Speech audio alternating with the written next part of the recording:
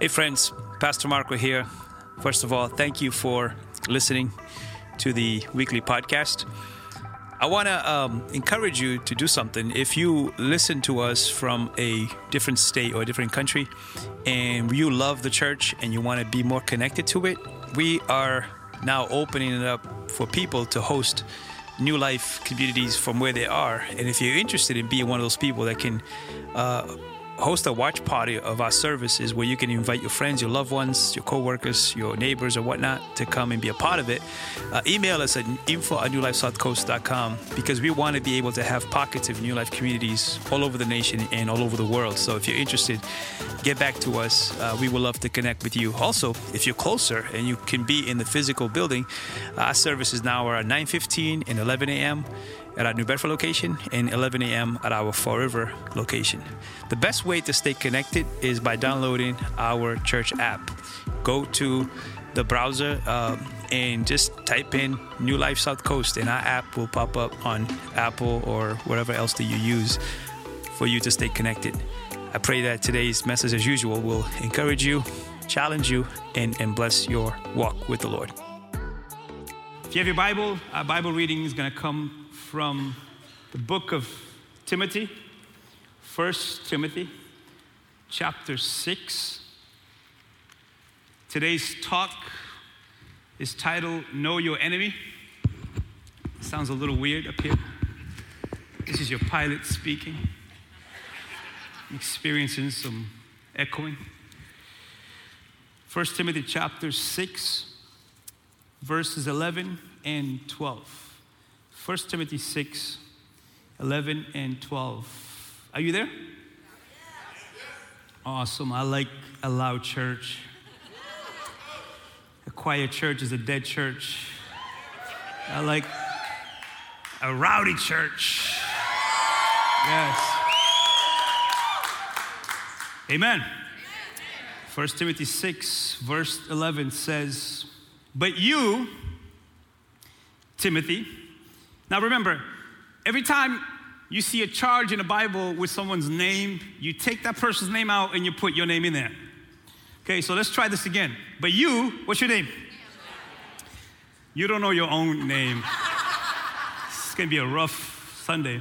Let's try this again. But you, yes, you, are a man or a woman of God, so run from all these evil things. You guys can bring me down a little bit. Pursue righteousness in a godly life, along with faith, love, perseverance, and gentleness. Verse 12, fight the good fight for the true faith. Tell your neighbor, it's a fight. Tell your other neighbor, we can fight together though. Me and you will make a great tag team. I try. Fight the good fight for the true faith. Hold tightly to the eternal life to which God has called you, which you have declared so well before many witnesses. Can you say amen? So this is part 2 of our spiritual warfare series, and we are reading a book that is considered to be a mentoring book. The Apostle Paul was mentoring this young man, Timothy, about being a man of God, but also being a pastor, an elder in the church.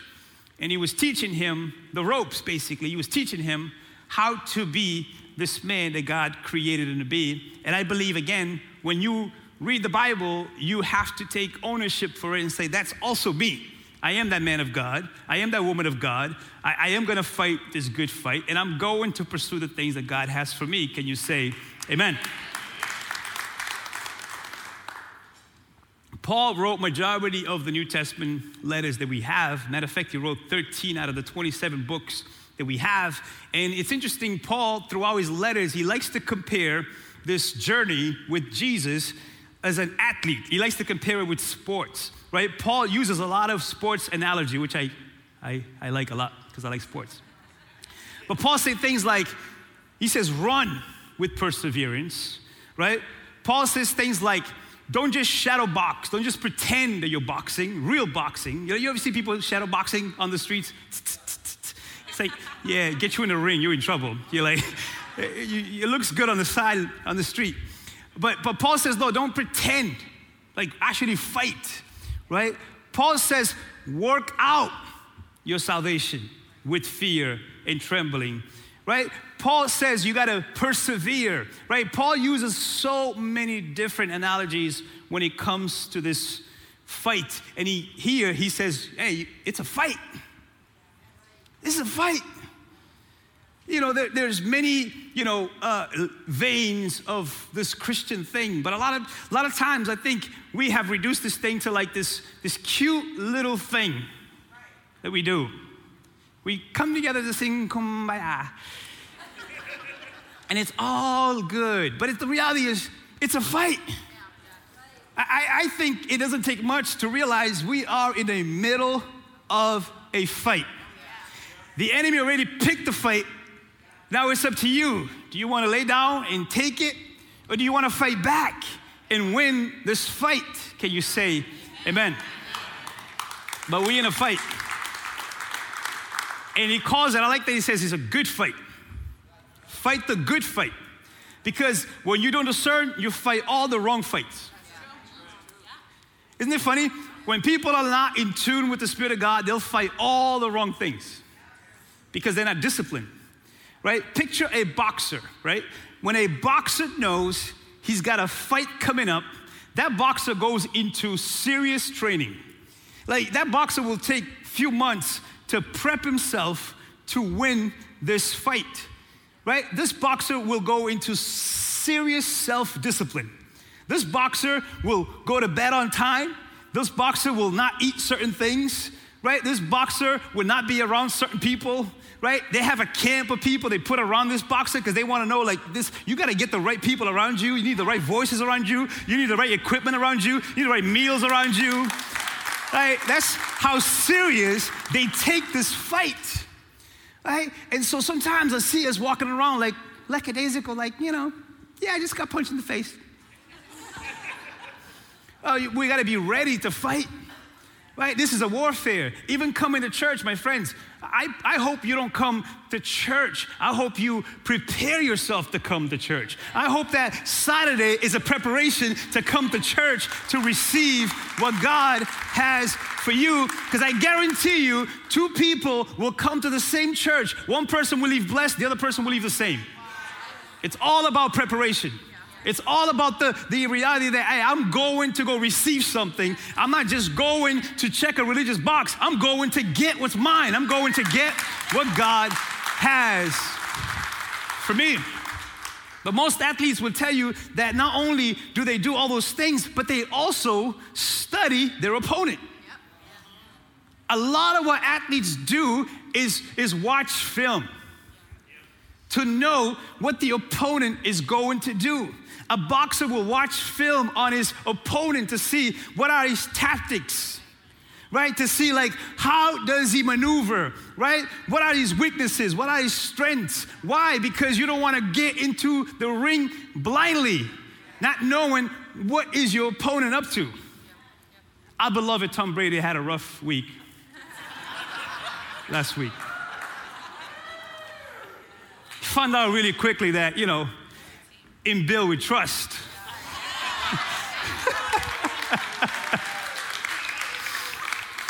But here's my point. I guarantee you, I feel confident that Brady spent a lot of time this week watching film.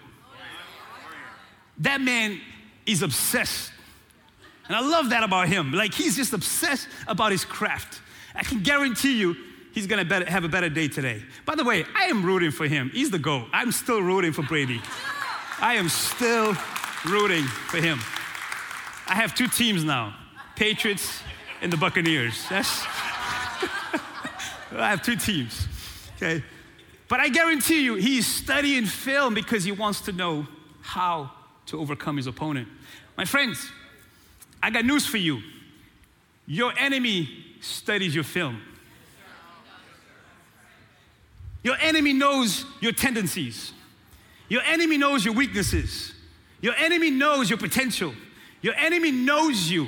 Like, don't get it twisted. You got an enemy who studies you, who knows exactly how to come against you, to overcome you.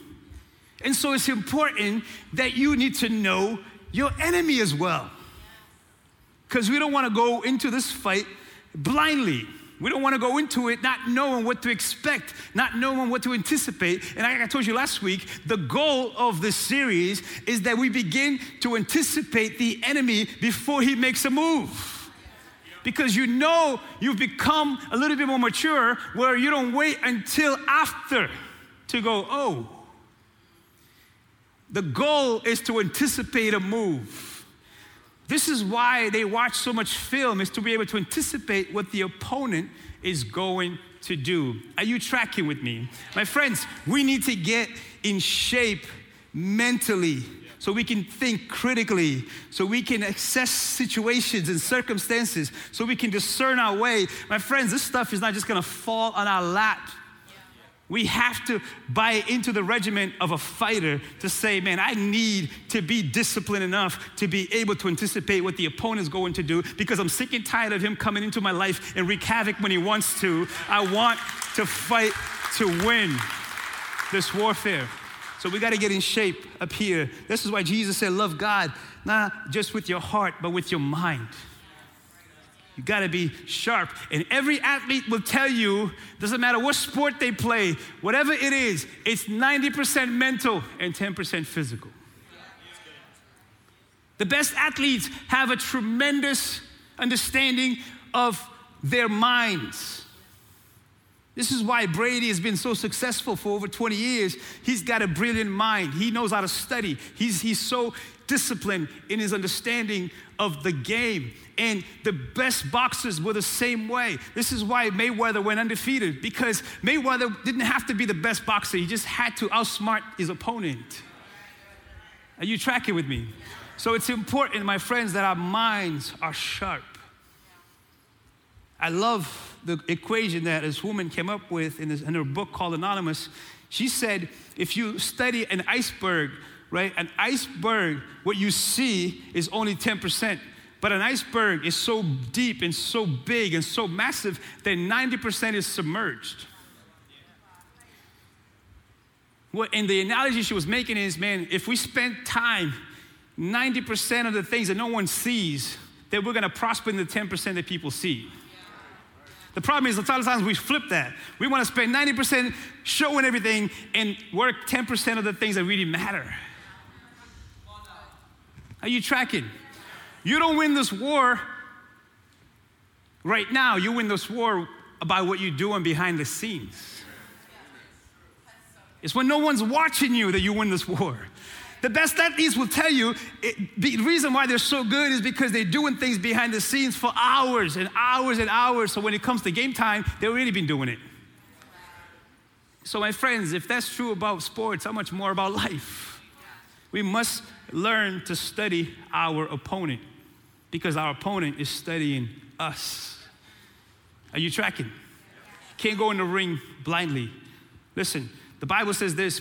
Peter, one of the first disciples, says, stay alert. Alert. I love when quarterbacks do this. Stay alert.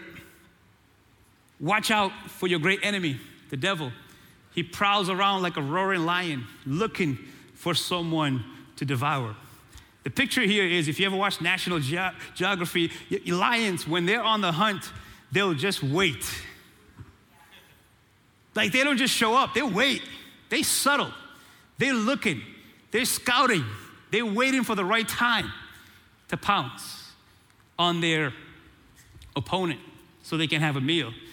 That's the picture that the Bible is giving you here of the fight you're in. The enemy's waiting for the right opportunity to get you. He subtly, patiently studies your movement to see, when can I come in? Are you tracking with me so far? So make sure, my friends, that you don't give the enemy any advantage in this fight. And I want to say a couple of things before we get into the film that I've seen him use again and again. But I want to say this is very important, and I pray you catch this. The Bible goes on to say to not give them not even a foothold. You know what a foothold is? When the door's about to close and you just put your foot there. The Bible says don't even let them give them any inch. Right? So what does this mean, practically speaking? Practically speaking is you got to ask yourself a serious question. Is there anything in my life or in my house that's giving the enemy a way in? That's a serious question. Is there anything that I have opened up that's giving him access? Because you have two homes. You have your temple, the Bible says, and then you have your home or your business place. And I'll tell you, if you're serious about winning this fight, you got to go home and take an inventory of your house and of your mind and of the things you're putting in to say, am I opening any doors that's allowing him to come in and wreak havoc when he wants to? I tell you, this is a very important question. Over the years, I've told you, in America, we don't see a lot of, physical, openly demonic manifestations. I've seen a few of them. I've done a few exorcisms. And usually when I go into a house, that's the first question that I ask. Is there anything in this house that doesn't belong? And you'd be surprised how many times people are like, oh yeah. For example, I had a woman who said, I was having a lot of issues, so I went to go see a spiritual guide who gave me this candle to light up every day. But since then, I've been having these crazy headaches every day. And I said, the first thing we're going to do is get rid of that candle and rebuke that spirit in this house so you can have freedom. And she never had a headache again. I'm telling you, and I know, 21st century, I know there's a group who says, come on now. Well, it's up to you. Use discernment. I'm not here to convince you of anything. I'm here to tell you the truth. Right? That sometimes it's not even objects that you brought into the house, it's what you're watching. Don't you understand that not everything you watch has the right spirit behind it? Some people are opening doors just by watching certain shows. You're inviting the unholy spirit into your house through the means of media and technology. And some people, it's their phone. Some people don't understand that the enemy has a hook on them because they watch porn on their phone. We want to be free or not. I got to talk to you about real things. I just can't be talking to you about kumbaya. So you got to ask yourself a question. Am I watching, listening to anything that is an open target? When I was a high school teacher, the kids I would always ask the kids on the weekend, what are you doing this weekend? Oh, I'm going to go hang out here. I'm going to watch this movie. And I'm like, what movie are you going to watch? Oh my gosh, this new scary movie that just came out. And I'm like, aren't you the same kid that struggles with fear? Now you're going to open the doors to more fear. You're going to go put fire to the fire that you're struggling with. It makes absolutely no sense. Or another kid who would struggle with anger, always angry. I'm like, what are you listening to? Eminem? Like, I don't think that's productive. Right? To add things to your life that's already a struggle for you. So we got to use discernment. Because I can't tell you, I hope you catch this. I'm not one of those preachers like you can't watch anything that's not Christian and all that. That's not what I'm saying. I'm saying use discernment. Like it may not be your thing that he studies you, but somebody else he knows that's the hook that I'm going to use to get him to stay in lust, to get him to stay in fear, to get him to stay, defeated, to get him to stay angry, to get him to stay upset. Listen, pay attention. Because he knows you, he studies your film. So that's the first thing. But listen, as I study his film, I came up with 5 things that I believe he's using one of these things right now in your life. I'm pretty certain about this, right? So I try to make it simple to remember. So I'm calling this the 5 Ds of the enemy. Okay, the 5 Ds of the enemy. And here what they are, and we're gonna break down each one of them. But I want you to pay attention because one of these Ds might be working in you right now. Or maybe more than one, right? So here they are. It's not necessarily in any order, but delay is one of the strategies of the enemy. Delay is to make you put off what you need to do right now. The other D is discouragement. He tries to discourage you so you can stop trying. The other one is diversion, to numb you out of purpose. Danger is to paralyze you with fear. And division is to make us turn on each other. If you're paying attention, one of these D's is at work in your life right now as we speak. And if I'm talking to anybody serious in this house, come on, look at me and tell me if one of these things is not at work in your life right now. So let's break down each one of them and how we can overcome and anticipate each one of these things, because that's what I want. That's my prayer through this series, is that we can be overcomers. Can you say amen? Well, beginning with delay. Oswald Sanders said this about delay. Another word for delay is procrastination. It says, procrastination, the thief of time, is one of the devil's most potent weapons for defrauding us of eternal heritage. Did you catch that? Because he doesn't sound like a weapon, does it? It sounds so subtle. Again, like it sounds so minuscule. Come on, I'm just procrastinating. Yeah, you could be procrastinating yourself out of your purpose. You're procrastinating yourself out of your existence. You're procrastinating yourself out of your calling. You're procrastinating yourself out of your legacy. And worse, you're procrastinating your family out of breakthroughs that could be coming your way. My friends, he loves to say, it's funny because you have to pay attention. He studies you. For some of you, he says, there's no rush at all. What's the rush? I don't want to get on you, but what's the rush to come into church on time? He's like, you know they're going to do the same songs. What's the rush? Well, the rush is he doesn't want you to worship.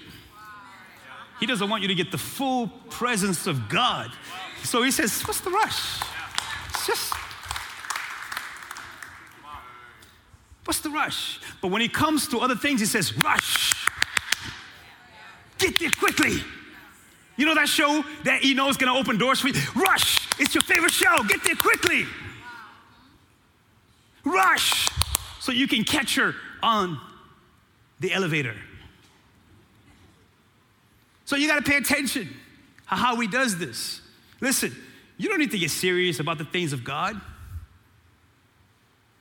have to get so, what is the big deal, really? What's the rush? Especially with young people. What's the rush? You have all the time in the world. You're young. But what is the Bible says? Don't despise him in the day of your youth, before there comes time when you realize, my God, I have a lot of things that I regret because I didn't take the Lord seriously. I'm talking to a young man right now who used to be in my youth ministry when he was 15 years old, 16, 17, and he strayed away. He's now 30 years old. He reaches out to me. I haven't talked to him in years, and he's like, man, I've made some foolish mistakes, and here I am paying for them. Because he says, what's the rush? You're young. What's the rush? Go do your thing. It's interesting. It's subtle, isn't it? Like, what's the rush about praying? You can always put up your prayer life for later. Have you noticed? It's not until you're really tired, sleepy, that you're like, I should read my Bible. And he says, yeah, it's a good time to read your Bible as you fall asleep. You ever read your Bible and wake up and go, what did I just read? Oh, y'all ain't going to talk to me today?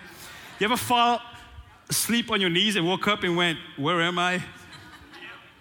Oh, I've been there. Big, impressing things on my forehead. Went to the bathroom like, someone punched me in the face while I was sleeping.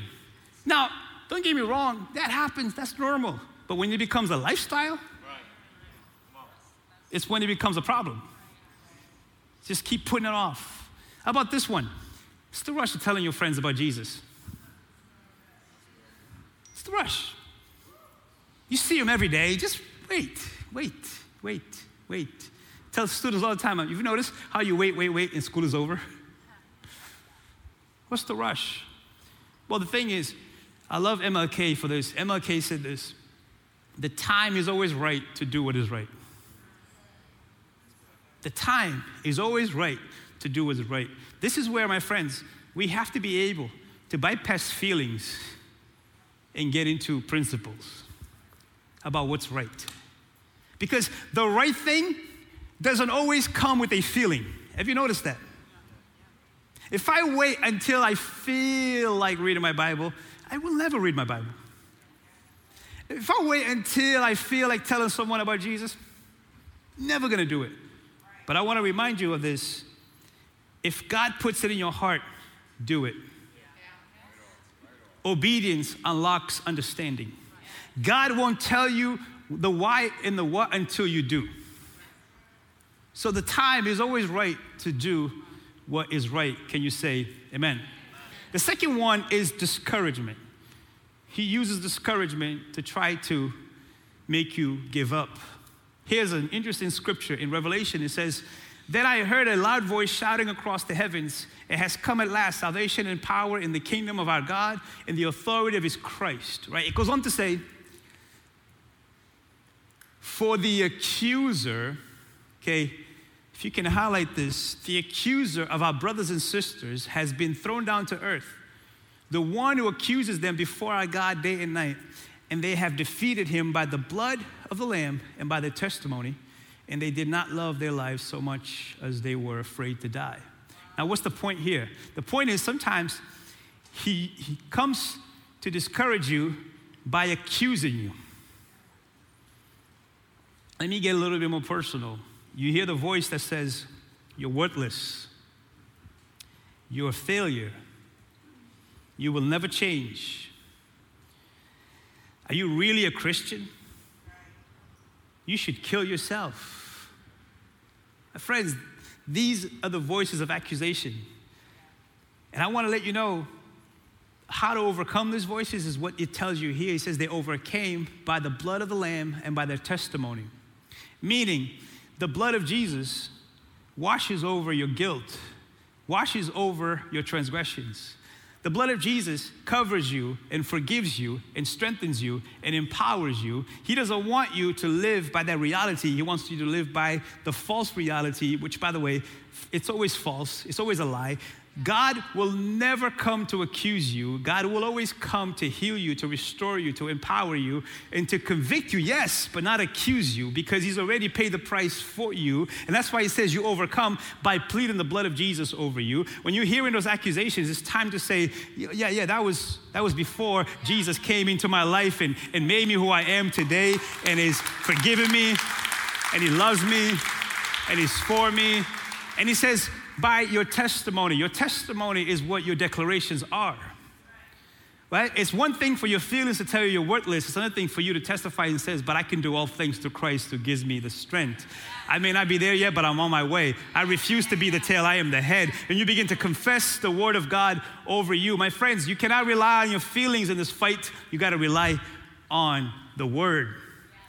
When the enemy came to tempt Jesus, he says, "If you are the Son of God." Jesus never said, "I think I am." Jesus said, "No, it is written." Written. In other words, what God says is already done. It's a done deal. Like, God doesn't change his mind about you. He already loves you, and he's for you, and he said in his word that he has overcome the enemy, and so can you. So you got to declare the word of God over your life. I want to declare over you that you are forgiven, you are accepted, you are justified. And you can refute all of these lies by pleading the blood of Jesus and by speaking the word over your life. Can you say amen? I'm going quickly because I want to hear all 5 of them. Number 3 is diversion. Diversion is another word for distraction. In Romans chapter 12, it says, "Don't copy the behavior and customs of this world, but let God transform you into a new person by changing the way you think. Then you will learn to know God's will for you, which is good and pleasing and perfect." Now, my friends, this is important because one of the things that he tries to do is to numb you out of your purpose. And the way he does that is to make you copy the behaviors and customs of the world, which was living outside of the will of God, so you don't become transformed. It makes me think of, you ever heard of the analogy of the frog in a pan? You put the frog in a pan, the frog is chilling, but you keep heating up the water. That frog doesn't realize that his whole body is being numb to this reality that's going to destroy him. That frog has no idea that slowly he's becoming desensitized to the very thing that is destroying him. My friends, that's what I see the enemy doing. And the way he's doing is so subtle. He makes you become desensitized to everything around you. Everything becomes normal that is abnormal to God's will for your life. That's why it's so hard to teach about these things sometimes, because we have become so accustomed to these things that when we talk about them, it sounds like we're hating. When we say porn is killing man and it's killing marriages, and it's so normal that people don't realize, wow, you become desensitized. Like you've bought into this thing and you think it's normal for you to not have a normal relationship. So the Bible says there's going to come a time where right is wrong and wrong is right. I think we're there. So when you talk about the things that are right, but is rubbing against the customs of the world, then you're the hater. Then you're the one who is hating because you want people to be transformed into the will and the purpose of God. I believe he does this through entertainment. Instead of training your mind, he wants to numb your mind. That's why nowadays, if you don't pay attention, you spend all your life binge watching things, but never train your mind to think critically about things. That's what he's doing. So here we are. Here's what's crazy. Here we are in church, but our minds are of the world. Here we are saved, but living like worldly people. And then when someone calls us out on these things, we say, don't judge me. But I think we want people to judge us because you don't want God to judge you. You want conviction so you can live free. Can you say amen? You know, another version of this says, don't let the world squeeze you into its mold. You know, you squeeze your toothpaste, saying like the world wants to squeeze you a certain way. Make you feel a certain way, make you think a certain way, make you act a certain way. My friends, we need to think critically, which means we need to think Christianly. Though the Bible says you have the mind of Jesus now when you're saved. And the mind of Jesus thinks a certain way about things that are not of the world. Can you say amen? So my friends, if you want the will of God, you have to think critically. How do you do that? By changing the way you think. How do you do that? By changing what you feed in your mind. It's through your mind that the enemy works. And it's through your mind that the Lord renews you for his will and his purpose. The battlefield is really your mind. There's a great book called Battlefield of the Mind by Joyce Meyer. If you ever get a chance, check it out. That's where it's happening, my friends. Number 4 is danger. He loves to use danger. But scripture tells us, again, Paul mentoring Timothy, what does he tell him? He says, for God has not given us a spirit of fear and timidity, but of power, love, and self-discipline. Timothy struggled with timidity. He was a preacher. He was a leader. Paul was like, listen, you can't let your timidity get the best of you. You can't do this without putting yourself on the line and let people criticize you. It's impossible to be a follower of Jesus right now and not have someone criticize you. It's impossible. Like you can blend in with the world or you can stand out. Hey, that's the reality. And he's saying to him, even in that days, he would struggle with that. And for Timothy, actually, it was some religious people who were trying to be condescending. And Paul was like, no, you don't let anyone look down on you because you're young. You're going to be an example in what you say, in how you live, in how you walk, in how you behave. And so listen, don't be afraid, because the weapon of the day is fear.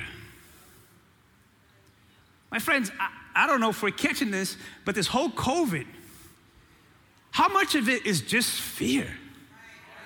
I'm not dismissing, listen, I'm not dismissing the virus, don't get me wrong, because I know people will take a little thing and go, the pastor said. Hear me out. I'm saying is how much of it was the virus and how much of it is fear? And I have a feeling that on November 4th, we'll know.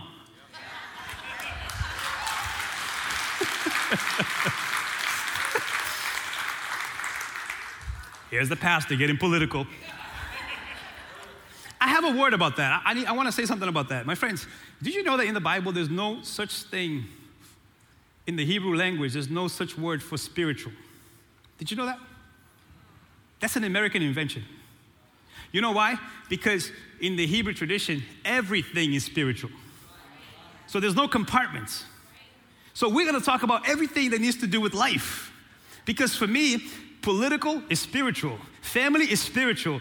Everything we do is spiritual. Like, we're going to talk about everything that needs to be talked about. Because God never had compartments. The Bible tells you God puts people in position of leadership and government. So how do we not talk about the very thing that God puts in place? That's another lie from the enemy. Don't talk about religion and politics. But it's impossible to do life without both. You do politics all the time. You don't even realize it. Your house has politics. How do you run it? That's politics. You run a dictatorship in your house. You say, in this house, this is how we do things. That's politics, my friends. That's crazy. Now we're telling people, don't talk about politics. So you don't want me to run my house? You want the government to run my house? Hey, listen, my friends. I'm going to talk about everything under the sun. We don't hide anything here. We talk about everything openly because it's all life.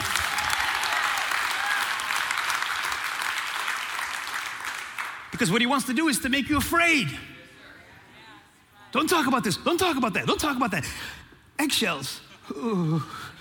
So I got to get up here this morning and go, oh, guys, what do you want me to say?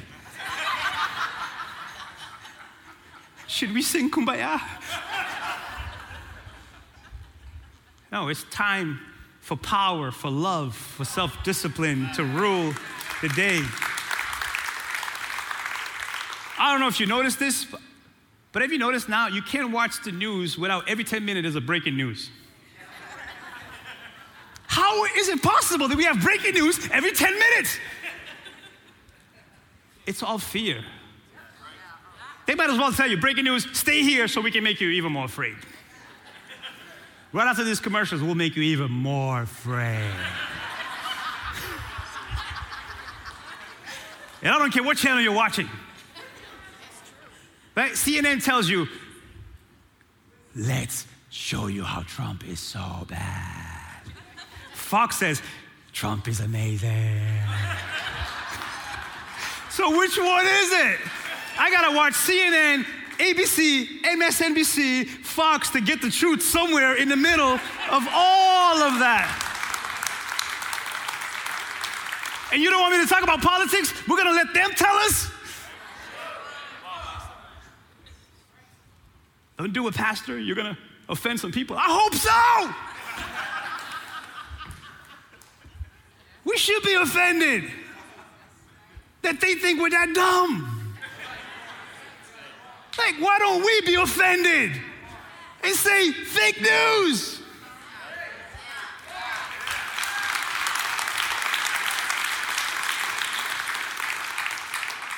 The media runs on fear.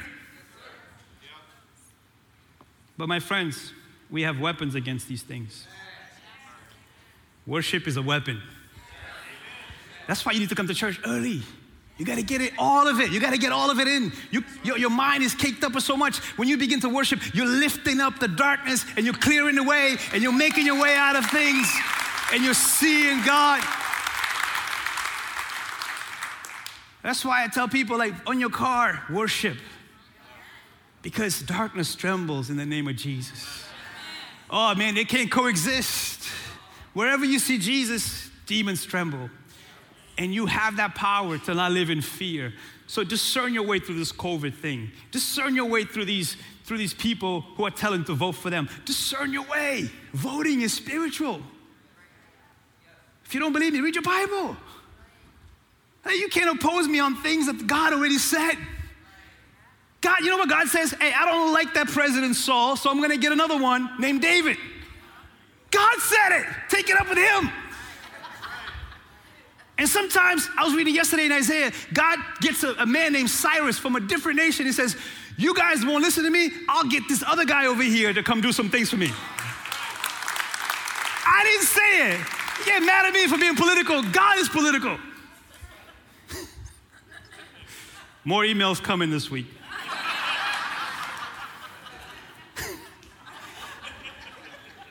But it's prayer, my friends, that push back fear. Sometimes you need people to pray with you, to rally with you. When I go into these homes to do exorcism, I usually don't go alone. Because I don't know what I'm going to face. I need a warrior with me. And we can war together, we can believe together, we can pray together. You need at least 2 prayer warriors in your pocket. I used to have a joke in our Smithfield Church in Rhode Island. I'm like, some of these prayer warriors are so weird, I don't want to hang out with them. But man, I want them to pray with me. If you're a prayer warrior, I love you. You're like, y'all are a little weird. But man, I'm so thankful that you pray.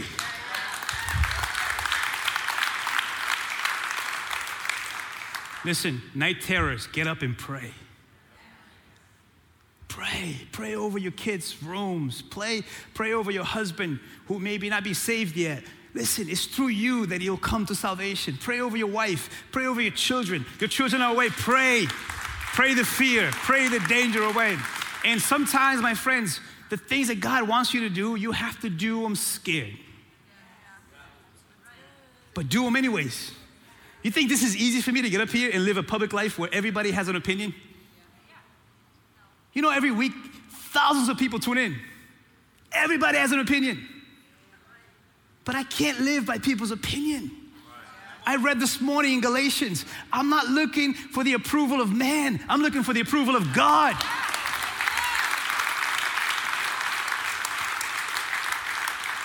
So some things I say I'm scared, but I'll say them. And I have to be accountable one day to God. Can you say amen? Amen? Last one is division. Are you with me? Are you tracking so far? Now, this one is very challenging, because this one is very challenging, and I pray we catch this one. But I'll give you an example of division. One time, Jesus healed somebody, and the religious people said he healed this person by the power of Satan. That's how division is crazy. A group of religious people accused Jesus of healing someone in the name of Satan. You can't make this stuff up. So here's Jesus' response to that. Jesus said, he knew their thoughts, so he said, any kingdom divided by civil war is doomed. That's why we need to pray for our nation. We don't want to go there. We've been there, and it wasn't pretty. A family splintered by feuding will fall apart. We talked about this last week. Rips marriages into 2. Us versus them. You say I am empowered by Satan. It's crazy. But if Satan is divided and fighting against himself, how can his kingdom survive? Think about this now. Practically speaking, Jesus was like, this makes no sense. If I just cast out this thing by Satan, then Satan just went against himself. You see how this works? How it makes absolutely no sense? How the enemy is so clever to make us turn on each other? We're in the middle of a battle, a fight. What is the worst thing about war? War is terrible, period. But what is the worst thing? Friendly fire. When soldiers die of friendly fire, it's the saddest thing in the world. We're in the middle of a fight. They were shot by their own, by accident. The enemy would love for us to point our guns at each other. He will use whatever means necessary. Look, here he uses religious people to say that Jesus did this in the name of Satan. My friends, some of the greatest obstacles that I've faced since being in New Bedford came from religious people with no discernment, with no wisdom. So we got to discern. This is the toughest one because this one comes from inside. This doesn't come from the world.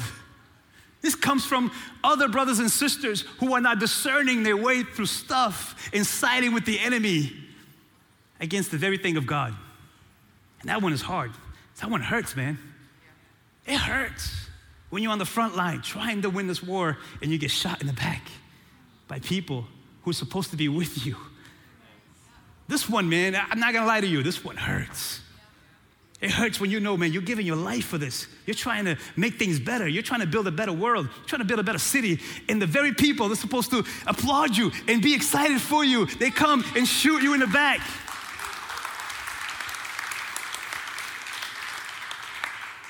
My friends, Jesus said, if they're not against us, they're for us. I'm pleading with Christians out there. Who are we fighting for? Who are we fighting for when you talk bad about the church? Who are we fighting for? Who are we fighting for? We're siding with the wrong team. That's like a football team today the offensive line goes against the defensive line of the same team. That's like special teams saying, we're not playing anymore because we don't get the ball like you do. Get what I'm saying? It's the saddest thing about this war. It's the friendly fire that comes from religious people who's supposed to be with you. But Jesus said these things would happen. He says, beware of wolves in sheep's clothing. He says, be aware. My friends, I don't even like to teach about this stuff, but we are in a day and age where I have to point out these things and show you that not everybody who says Jesus is actually with Jesus. And we have to discern our way through this. We are on the same team, my friends. There's nothing like realizing in your marriage, no matter what happens, we're on the same team. We're not fighting each other, we're fighting for each other. No matter what happens in the church, I hope we can say we're on the same team. It is the most, I want to get a little personal here. It is the most challenging part of ministry is when people question your motives. When you're doing good and people say you're doing evil. But people who are supposed to represent the very thing that you're doing, it's exhausting, my friends. I'm not gonna lie to you. I know we all have had a long year. I tell you, man, I'm exhausted. If you can do one thing for me, it's to pray. I'm exhausted mentally. I'm exhausted with all of these criticism. I'm exhausted with people that are supposed to fight with you, fighting against you. I'm exhausted trying to explain that what we do here matters and we're doing something bigger than, I'm exhausted.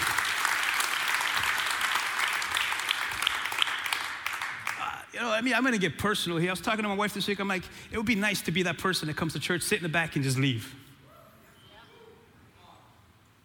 That would be easy. But I know that's not my calling. And I don't think it's anybody's calling, really, to be on the sidelines watching this thing happen. But it's exhausting. We're in a war, my friends. And as leaders, you have to remember this. We need constructive criticism. It's important. You don't grow without constructive criticism. It's a must. I tell our leaders all the time, we need constructive criticism. But there's a difference between constructive criticism and critical spirit. Is a difference, right? This is a critical spirit. How do you condemn him for healing someone in the name of the enemy? So there's a difference. We need constructive criticism. I need it. But critical spirit is something completely different. And we have to test our hearts to say, man, is this coming from a place of constructive or is it coming from a place of critical? Because there's a difference. And that's the discernment comes into play.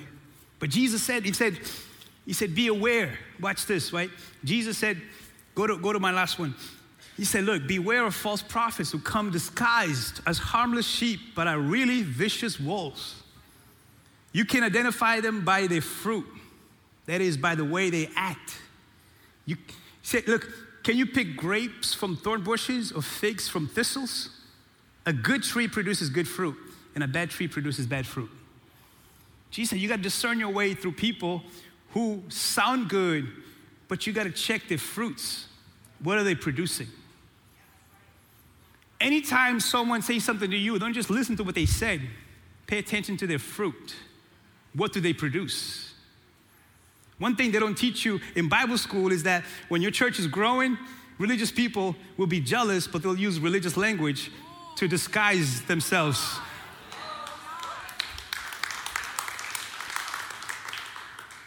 But having a critical spirit to me is detrimental to the soul. To me, it makes your soul toxic.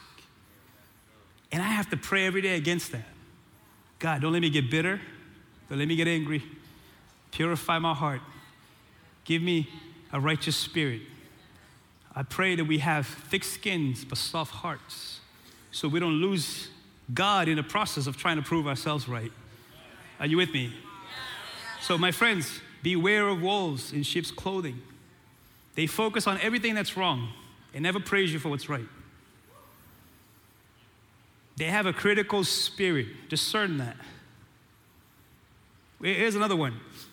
They are more spiritual than everyone else. They're always right. They believe they have special revelation from God. One of Wolf's favorite line is, God told me. So you can't refute it if God told me. But the Bible tells you to test everything and retain what's good. Pay attention to Lone Rangers because they don't like authority. Remember, the first one to rebel against authority was the enemy himself. So you gotta ask the question, hey, who is your authority when people start saying, God told me? They'll tell you this, I don't need authority because I have the Bible. Well, when I read my Bible, it tells me I need authority. Like, I have a pastor. He'll be here next Sunday. And guess what? And you know what funny thing is?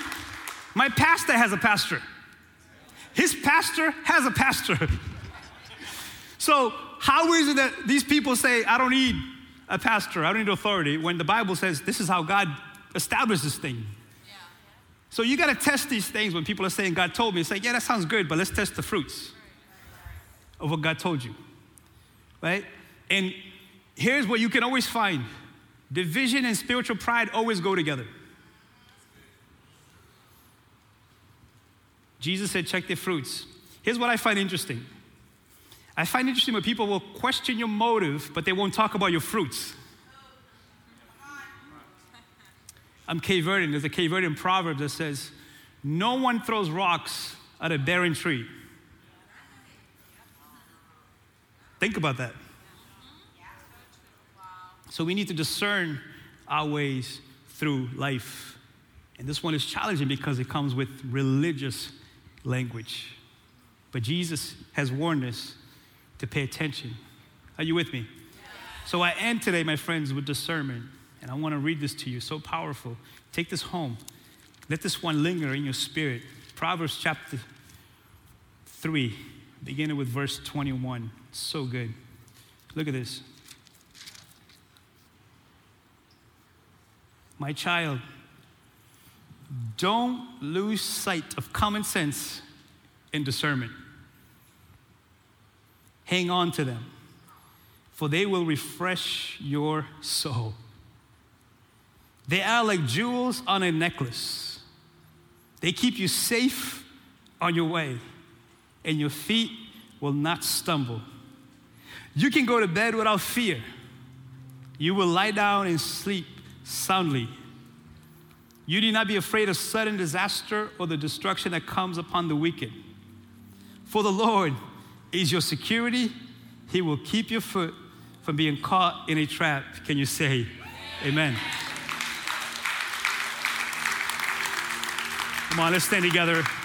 Let's pray and let the Holy Spirit confirm what we shared today. We have an enemy. Yes, but we have a Savior too. We have a God who is for us. And if He's for us, who can be against us? My friends, this war, He's already been won. We just got to walk in the victory that Jesus has given us. And if you're here today, if you've never put your life under the umbrella of Jesus, this is the time to do it. Because you have nothing to fight with if He's not your Lord and Savior first, if you haven't surrendered your life to Him first. So we never like to close without giving the privilege of making Jesus the Lord of your life. Would you do me a favor and bow your heads and close your eyes just for self-reflection? And if you're here today, you're like, man, I don't really have that. I don't have that guarantee of my salvation. I don't have that freedom. I don't have that joy. I don't have that peace.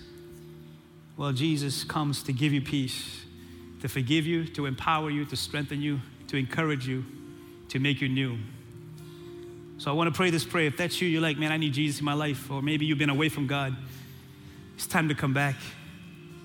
Let me pray for you. Allow me the privilege. We're all going to pray, but especially you guys who, you're like, man, you're talking to me. I need Jesus in my life. If that's you, do me a favor. Lift your hand so I can know. I'm praying for you. I bless you. Bless you. Bless you. Thank you, Jesus. Come on, let's all pray together. Say, Jesus, I'm coming to you because I believe you have the power to deliver me, to empower me, to forgive me, and to set me free. I want to live in the fullness of your will. So have your way in my life and through my life. And with you, I know that no weapon formed against me will prosper. Have your way in my life, I pray. In Jesus' name, amen. Amen. We hope this talk has encouraged and challenged you. If it was helpful, share it with a friend. For more info, visit newlifesouthcoast.com. Until next time, have a blessed week.